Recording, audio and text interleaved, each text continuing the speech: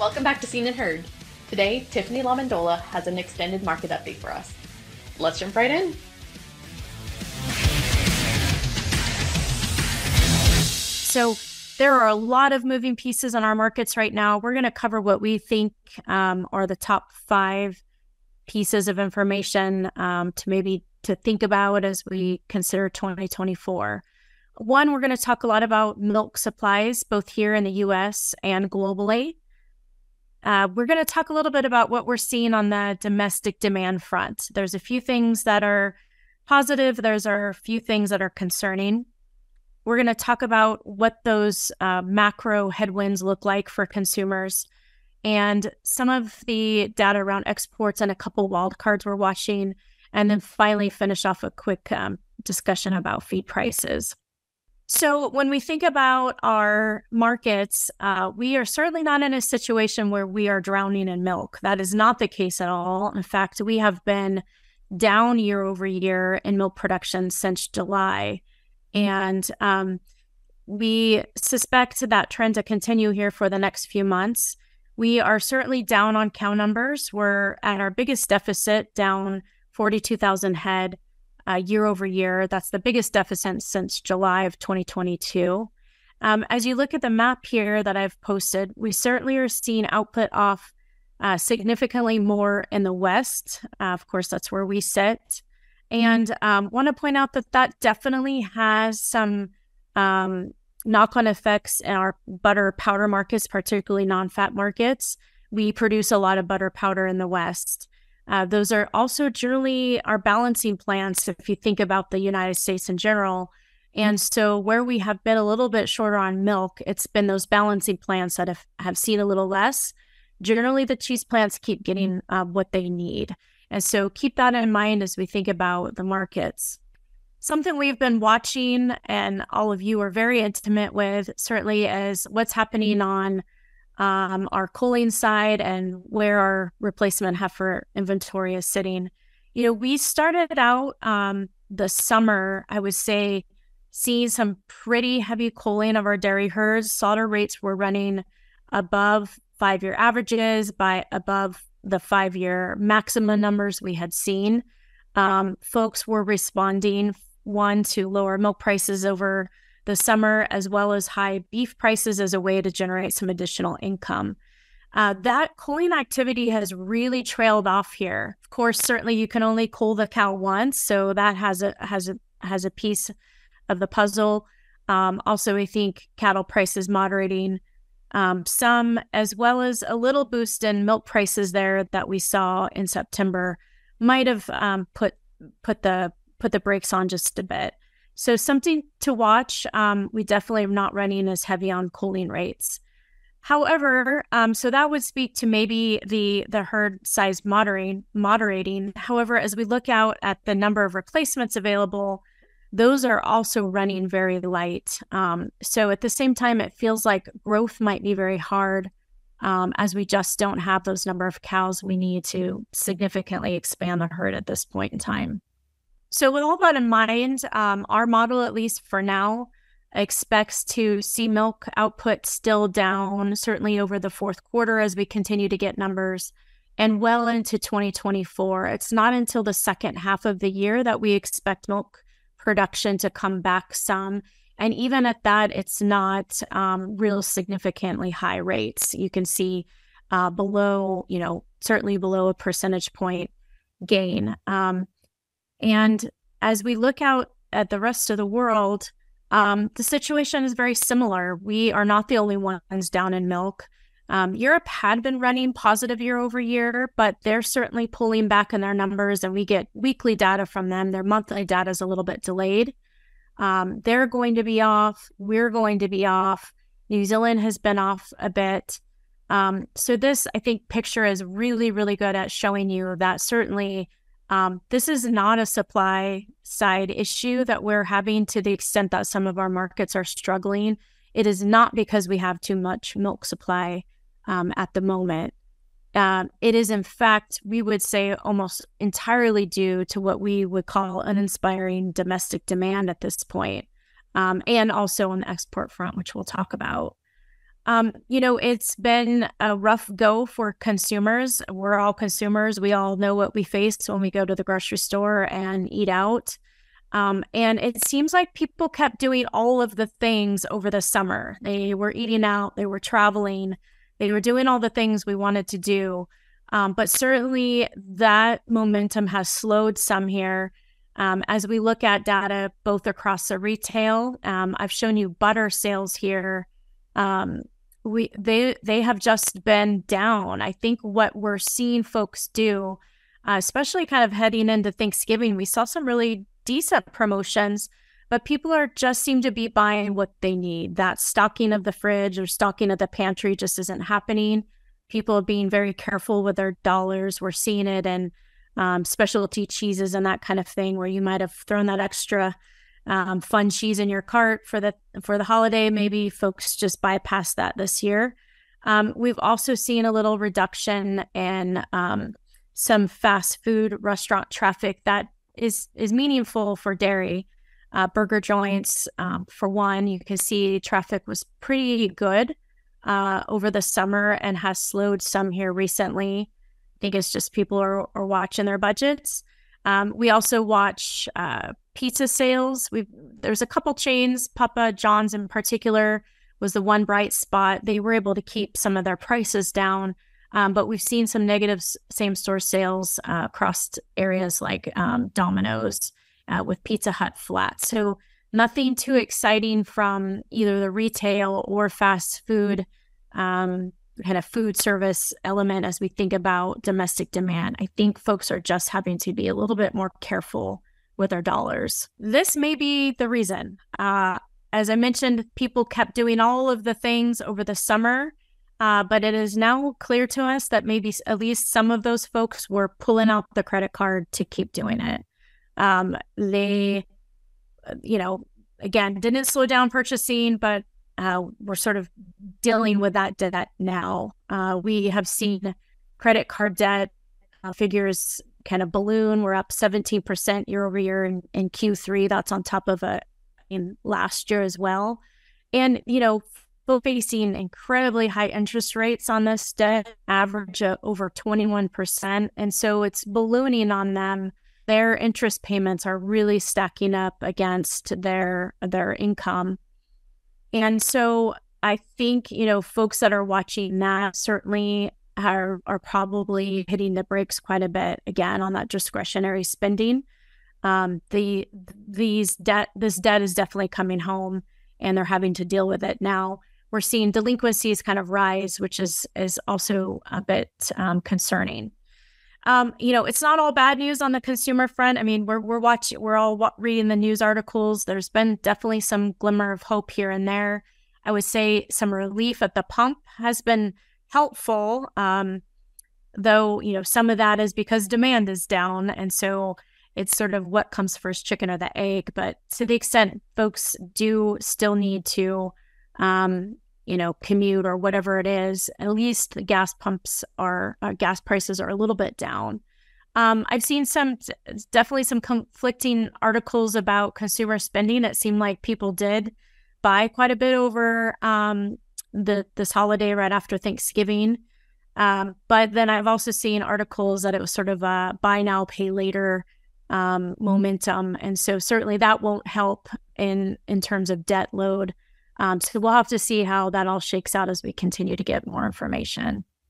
As we think beyond our domestic demand in the markets and think about outside of the U.S., exports have also been a bit uninspiring. As our friends at Fresh Agenda put the data together, we have seen sort of global dairy trade slightly less here lately. And so if you think about just global trade as a one big pie, we're all competing for a piece of that pie. That pie is not growing, and so it's become very competitive to keep moving our products. And we've seen that play out in a few areas, particularly cheese. As we've been watching those markets, you can see cheese trade has generally stalled for the last 2 years after having a really pretty nice upward trajectory. That has not been the case here lately. And it's caused definitely, it's heightened competitive issues in those markets. And it's been a big factor in our cheese market as exports have been off and on and off and on. And I think that has been a major indicator in some of that volatility we've seen on our cheese markets. For instance, right now, we ran cheese up to $2 there over late summer, and we sort of cut off our export competitiveness. And now we're back down to 150 cheese, probably trying to buy some of it back. And hopefully we will, but that seems to be kind of the situation that we've been in and all year in that arena.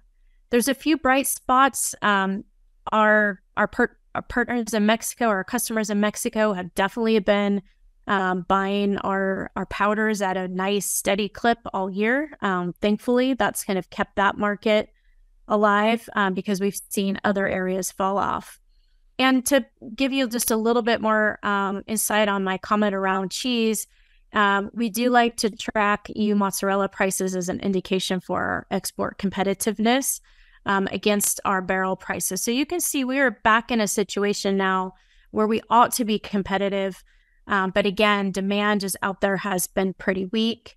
We're told that Europe possibly had already won some of that business. And so we find ourselves in a situation here where we're just trying to kind of get back in the game, if you will. I added a wild card that kind of fits in with exports, but certainly something we've been watching very closely, and that's China all year. China's demand has generally just been down kind of across the board. They came into a year where their internal milk production has been pretty solid. They've been up almost every month this year over year. So they have solid internal output. They also have been sitting on pretty heavy inventories of milk powders, is what they generally have bought from New Zealand or Oceania. And you've read all of the stories about their economy struggling. And so it's just created a situation where you can see in total they have just bought less. And when China is out of the market, we certainly all feel it.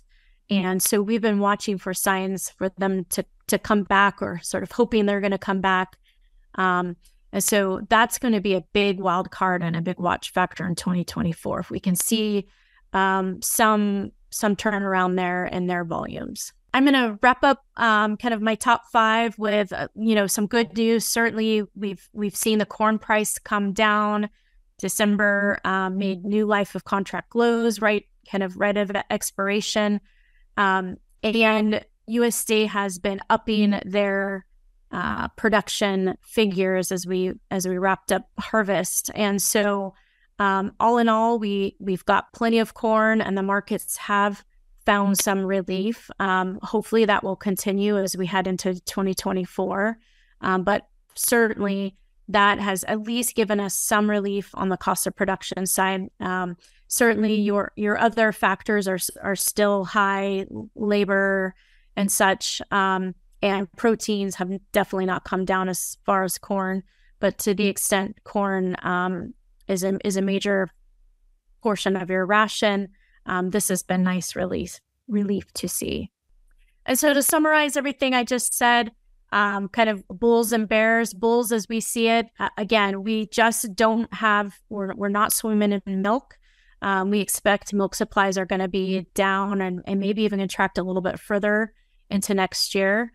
Something I didn't get into a lot, we just didn't have time, but we have very strong demand right now in our whey protein markets, which is very helpful to the extent that can help out dry whey. That helps your class 3 price. And we have other areas of the world outside of China that are still actively buying. So hopefully that will continue.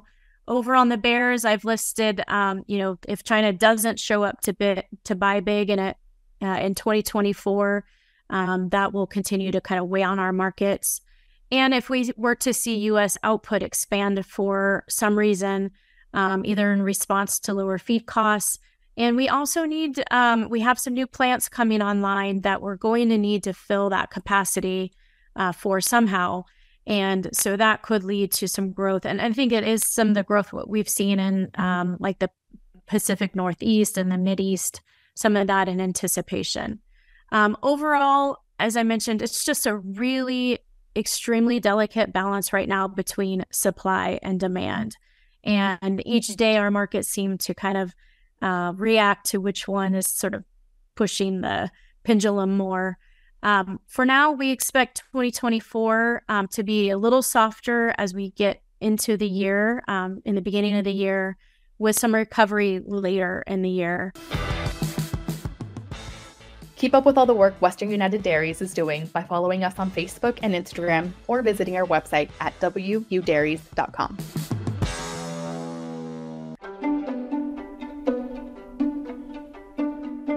Pacific Gas and Electric is here to remind you that signs keep you safe. Sections of our natural gas transmission pipeline travel underground and beneath agricultural land. For the safety of you, your family, and your employees, pipeline markers are placed to indicate the approximate location of the pipe as a reminder to use extra care. Removing a pipeline marker creates a serious safety hazard. To have additional markers placed or report damaged or missing markers, please call your PG&E account manager or our agricultural customer service center at 877-311-3276. To learn more, visit www.pge.com/agsafety. Remember, signs keep you safe.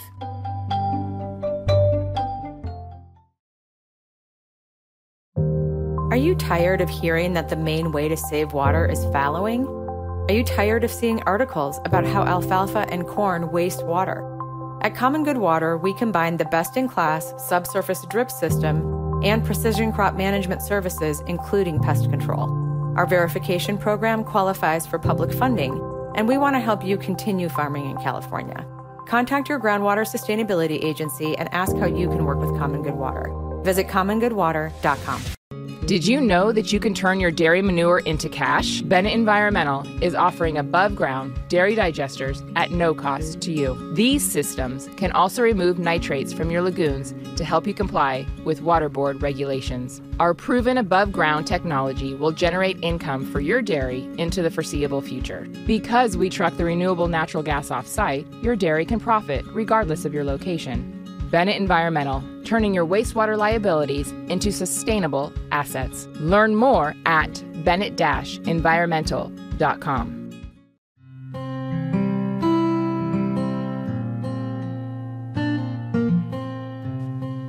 Yosemite Farm Credit is the farmer's choice for agriculture financing.